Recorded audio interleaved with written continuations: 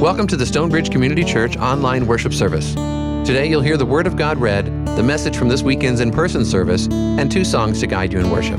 Thanks for joining us today. We're almost finished with January. And the reason this is important is because I turned 40 in February. And I keep telling myself I have a little more time in my 30s, and it's less and less time. And then I also realized that I know as you get older, time goes by faster. We all heard that. We all know it's true. But once you have kids, gosh, does it accelerate. And it's a weird experience too, because all of a sudden my 3-year-old is sitting there and I'm looking at him thinking, 4 years ago, you didn't exist. And now you steal my food and I can't sleep because of you. And the days just go by like that. So it's just a weird experience because I was going to get up here and say, oh my gosh, I can't believe January is already over. And then I realized, oh my gosh, the first 4 decades of my life are almost over. So there we are. Anyways, what are we here for? During this season, we are looking at the Gospel of Mark. And we're actually going to be in the Gospel of Mark from now until the beginning of the summer. But to begin with, we're looking at these parables in the Gospel of Mark. The parables are stories Jesus would use to teach. Parable comes from the Greek word, which means to throw alongside. So Jesus would take the kingdom of God, something that is hard for humans to understand, and he would throw a simple story alongside it, not to explain it in full, but to give us an aspect of what the kingdom of God looks like. So I'll be reading from Mark chapter 4, verses 26 through 29, and I'm going to read this parable twice, and I invite you to hear the word of God. Jesus also said, "The kingdom of God is as if someone would scatter seed on the ground and would sleep and rise night and day, and the seed would sprout and grow, he does not know how. The earth produces of itself first the stalk, then the head, then the full grain in the head. But when the grain is ripe, at once he goes in with his sickle because the harvest has come." Let me read that one more time. Jesus also said, "The kingdom of God is as if someone would scatter seed on the ground and would sleep and rise night and day. And the seed would sprout and grow, he does not know how. The earth produces of itself first the stalk, then the head, then the full grain in the head. But when the grain is ripe, at once he goes in with his sickle because the harvest has come." Please pray with me. Lord Jesus, in the way that you taught your followers thousands of years ago through these parables, through this story that we just looked at, we ask, Lord, that you would teach us now. Help us to understand the kingdom of God. Help us to understand how it's at work in this world. Help us to understand what our role in it is. Help us to understand how we can be faithful. Lord, teach us. As you have taught your disciples for thousands of years, teach us now. Through the power of your Holy Spirit and through the scriptures, Lord, teach us. We ask this in the name of the Father, and of the Son, and of the Holy Spirit. Amen. So as I mentioned, we're going to be in the Gospel of Mark between now and the beginning of the summer here at Stonebridge. And in a couple of weeks, we also have our growth groups beginning. And I encourage you, if you're not part of one, to sign up for the growth groups so that you can really reflect on this gospel, see how Mark presents Jesus to us, have discussions and dialogues with other people about what God is saying in these scriptures. But a couple of things that are important to always remember about Mark is that Mark was likely the first of the 4 Gospels that was written. Matthew, Mark, Luke, and John are the 4 Gospels, 4 different books that each tell the story of Jesus through a different perspective, through a different lens. And Mark was likely the first one of these written down. And Mark is also the clumsiest of these Gospels.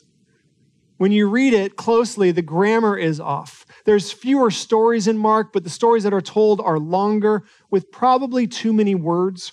Mark would not get a good grade in a creative writing class. It's just kind of a clumsy gospel. And the church, the community that likely contributed to this gospel existing, they were poorer. They were more humble. They were suffering persecution. Mark was written at a point where the church hadn't really grown yet. It was still growing, it was still beginning, and it was struggling. And these parables that we're going through, they're the beginning of Jesus' teaching in the Gospel of Mark. They're the most extensive of his teaching in the Gospel of Mark. This is primarily the way Jesus teaches in the Gospel of Mark, is through these parables. And again, parables are those simple stories that you try and place them alongside the kingdom of God. And the parable that we looked at here, I think you could understand at one level how this parable would be encouraging to a community that is struggling. This parable is called the parable of the growing seed. And it sounds so simple on the surface. The kingdom of God is compared to somebody who goes out, throws a bunch of seed out there, and then the seed grows. If your community is struggling, if your life is struggling, growth is something you're hoping for. That early church in Mark's community would have wanted to grow. They wanted to survive. They wanted what they cared about, what they had devoted their lives to survive. So on the surface, it seems like this is a parable about growth. And growth is something that usually we talk about in positive terms. I mean, turn on the news and we'll talk inevitably about the economy growing. You always want economies to grow. And people write all sorts of literature on how does an economy actually grow. Or go to any church and they'll talk about growing as well. We want churches to grow. We want to see growth. We want more people to be coming to the church. We want it to be thriving. Growth is almost always talked about positively. And it's something that's good. In your personal lives, people will talk about having growth, emotional growth, spiritual growth, growth in maturity. Growing is a good thing. More often than not, it's a good thing. It's something we look forward to, unless you're about to turn 40. Then, not so much. But in general, I just say that I'm excited to be 40. It'll be great, whatever. But growth is just part of life. It's normally a good thing. It's something we look forward to.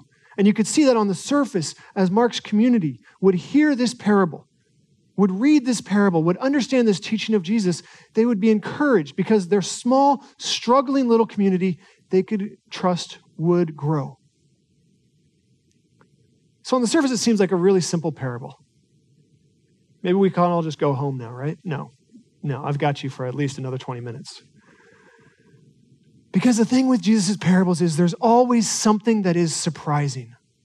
There's always something that will catch you off guard. At first, you may not notice it, but when you look closer, there's something in there that would make you think, wait a minute, this isn't exactly what it looks like on the surface. Remember, too, Jesus' disciples had trouble understanding his parables. They're not meant to be easily understood on the first reading. They're meant to be reflected on. And in this parable, there's a couple of things, at least a couple of things, that are genuinely surprising, that I think can teach us and instruct us about what Jesus is really getting at here, because he's not just saying it's going to grow. There's more to it than that. The first thing that would have been surprising for the people who would have first heard this parable or read Mark's gospel, this is surprise number one now, is the fact that the kingdom of God is compared to a seed. Or to seeds. That's not kingdom language. That's not empire language. That's not language of power. You're talking about a kingdom and you compare it to a tiny little seed? You compare it to a simple farmer going out and scattering seed? This is not an overwhelming image that would have inspired people in the ancient world to devote their lives to this cause. So right away, there would have been a bit of a letdown for people who would have heard this. The kingdom of God is like a bunch of seeds. That's surprise number one. There's a humility there to the kingdom that doesn't reflect the way most earthly human kingdoms talk about themselves. Surprise number two, though, is a little more pronounced. He does not know. I'm not sure if you caught that when I read this story, but the farmer goes out, scatters the seed, and then the seed grows. And what has the farmer done this whole time? Gone to bed, woken up. Gone to bed, woken up. And as it's growing, he says, I don't know how this is happening. What's a farmer supposed to know how to do? But this farmer doesn't know how this is growing. Think about that for a second. The kingdom of God is like seed that is scattered, and the farmer doesn't know how it's growing. And then Jesus, to hammer the point home, says the earth itself raises it up. Now put yourself in the position of the early church with Mark. You want this community to thrive. You want this community to grow. And what are you hearing from Jesus' teaching? In response to the question, well, how do we make this grow? The farmer doesn't know. He does not know. And this is the thing about growth. Far too often, you will see when people start talking about growth and how it's good, they'll quickly follow up with, and here's how we do it. Here's the easy steps to how you grow an economy, how you grow a church. Here's how you can grow your own spiritual maturity in your life. Here's the 5 steps, the 7 steps, the 15 steps, the 99 steps, however many number of steps there are. It seems like everybody seems to have the secret understanding of how to achieve growth. But there's a lot of hucksterism in all of it. Especially when we get to things like the kingdom of God or church or spiritual maturity. The truth that Jesus is hammering home here in this parable is that human beings don't know how to achieve growth nearly as well as we think we do. The farmer can scatter the seed, and that's the extent of the farmer's contribution to the growth. From that point on, the kingdom of God, it just grows. This is something I think Christians forget or lose sight of or ignore way too often. In the early 20th century, there was a movement called the social gospel movement that had great aims. They wanted to apply gospel lessons to social issues. But as this movement went on, more and more, the rhetoric became focused on building the kingdom of God. That through our actions, we were going to build the kingdom of God here. There's a magazine that's still out there called The Christian Century. It got its name. It's a good magazine, by the way. I'm not just bashing them, but this just shows you how this rhetoric kind of took over. It got its name because they thought that they would build a truly Christian sanctuary through their actions in the 20th century. Then World War I hits, then World War II hits, and you start realizing that's not what human beings are called to do. But that idea of building the kingdom of God, it's so appealing. It can get people activated, and political movements use it all the time. The social gospel did have some political sides to it too. It was more on the political left. On the political right, you see this also. The moral majority, religious right. All the talk about if we just get power, we'll make our nation moral again. Folks, according to Jesus, that's not how the kingdom of God spreads. For any of us, whatever your political views are, the kingdom of God does not spread through acquiring power for ourselves. We as human beings don't really know how to grow the kingdom of God ourselves. And you want to know what's really interesting? I'm sure the phrase, go and build the kingdom of God, is something that most of you are used to. Might not sound weird to you at first, but nowhere does Jesus instruct his disciples to do that. At no point in the Gospels or in Paul's letters either. In fact, I think in the entire New Testament, are Jesus' followers instructed to go and build the kingdom. We're not the ones who do it. God is the one who builds the kingdom. It's through God's action, through God's work. You can throw some seeds out there all you want, but at the end of the day, according to Jesus, the earth itself grows the seeds. God is the one who builds the kingdom. So this parable in Jesus' teaching, it requires humility. It demands humility of us. You're not going to grow anything that's ever going to be perfect. You're not going to be the one to build the kingdom of God. Your movement is not going to be the one to build the kingdom of God. That's solely in God's hands. So then what is asked of us? if you want to be a follower of Jesus? Well, I think it is interesting here that Jesus does note the farmer goes to sleep and wakes up. Goes to sleep and wakes up. There's an ongoing rhythm to that. And this is, I think, what should be relaxing for a lot of us. If you want to follow Jesus, you're not called to fix the world. And gosh, that's a burden. Thank God you're not called to fix the world. What you are called to do is to simply be faithful, regardless of results, regardless of growth, regardless of the outcomes. You're called to be faithful to the way of life Jesus lays out to us. You can't control the outcome. The farmer doesn't know how the seed grows, but you're faithful in scattering that seed. And you wake up, and you go to bed, and you wake up, and you go to bed, and you're faithful. That's the kind of rhythm Jesus is talking about in this parable. We're called to basic faithfulness. Not so that we can achieve some grand end, not so that we can fix the world, not so that we can build the best, most perfect church ever, or you can be the most spiritually mature person ever, or we can have the greatest country ever. That's not what we're called to as Christians. We're called to be faithful to the gospel, to help people understand that the kingdom of God is at hand and it is breaking into their lives, and God is at work in their lives. That's what Jesus calls his followers to do, to witness to. And another good news of that is faithfulness is actually something you can just practice.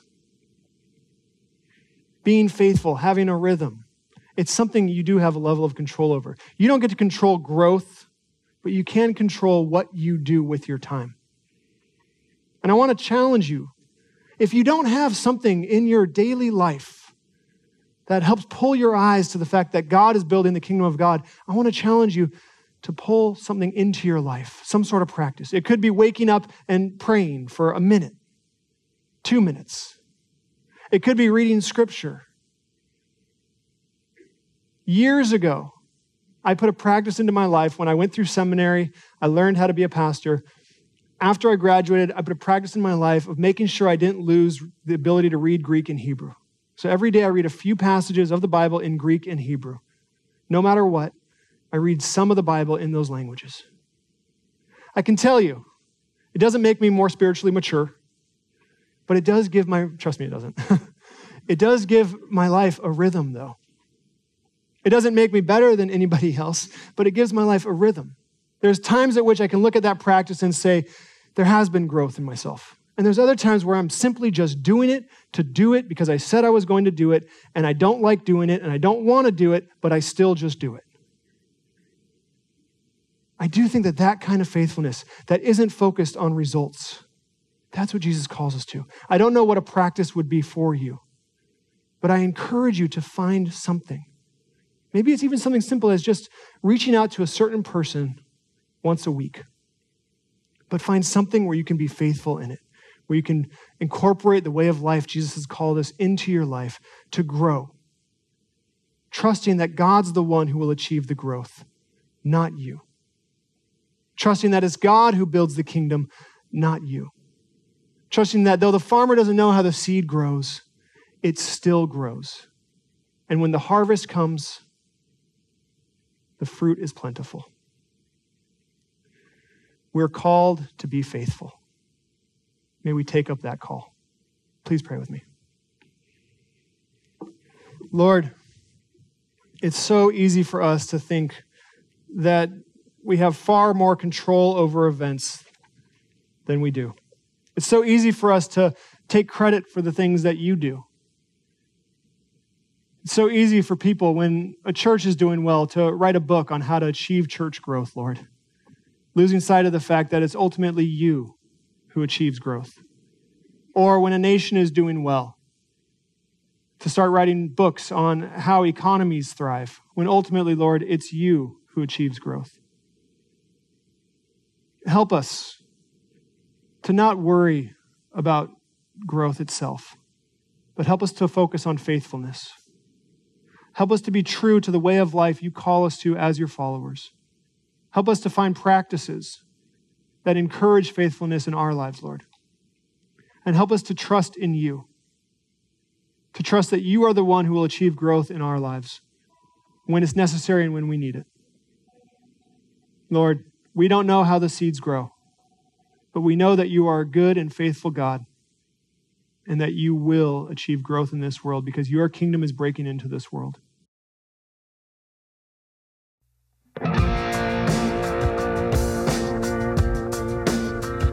Separated until the veil was torn, the moment that hope was born and guilt was parted once and for all. Captivated, but no longer bound by chains, left at an empty grave, the sinner and the sacred resort.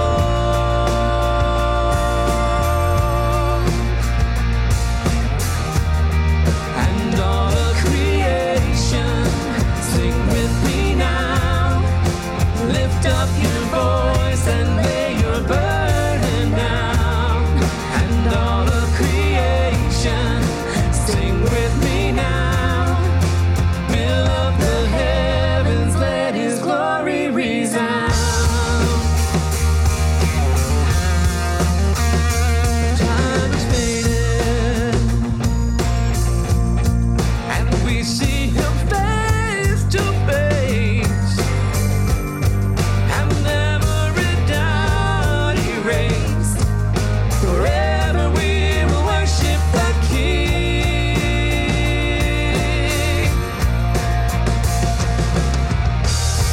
And all the creation, sing with me now, lift up your voice and lay your burden down.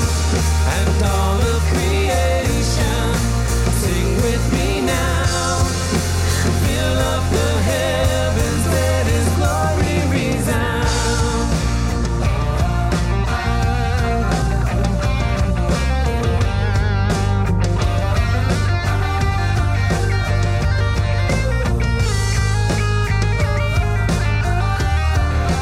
Air we breathe is to sing of his glory, and for all he has done, praise the Father, praise the Son, and the Spirit in one. And all of creation, sing with me now, lift up your voice and lay your burden down. And all of creation, sing with me now, fill up the heavens, let his glory resound. And all of creation, sing with me now, lift up your voice and lay your burden down. And all of creation, sing with me now, fill up the heavens, let his glory resound. And every knee will bow, and every tongue praise the Father, praise the Son, and the Spirit in one.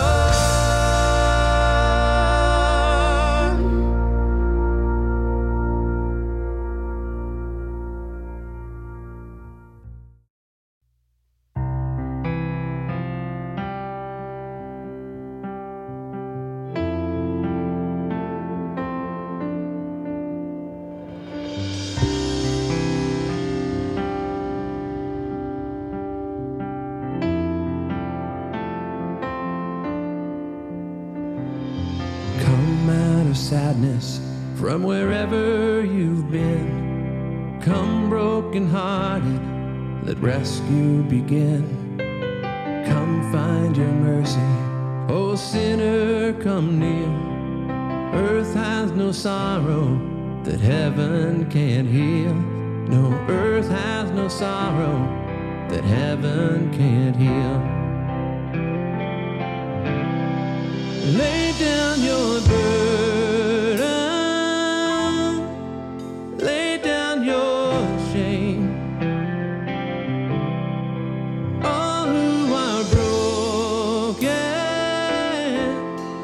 lift up your face. Oh, wanderer, come home. You're not too far. Lay down your hurt, lay down your heart. Come as you are.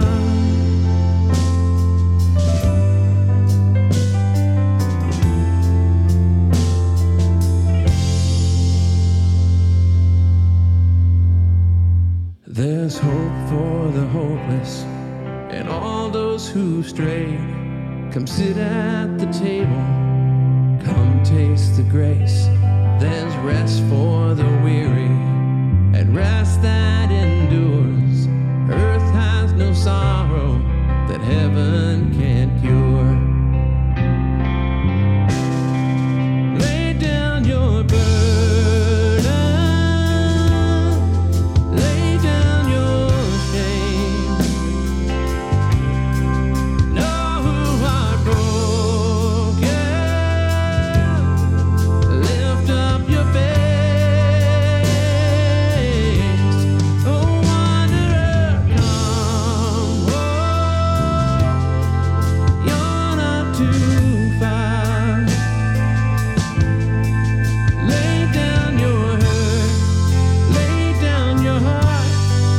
Come as you are. Come as you are. Fall in his arms. Come as you are. There's joy for the morning. Oh, sinner, be still. Earth has no sorrow that heaven can't heal. No, earth has no sorrow that heaven can't heal. Lay down your burden, lay down your shame. All who are broken, lift up your face. Oh, wanderer, come home. You're not too far. Lay down your hurt, lay down your heart. Come as you are.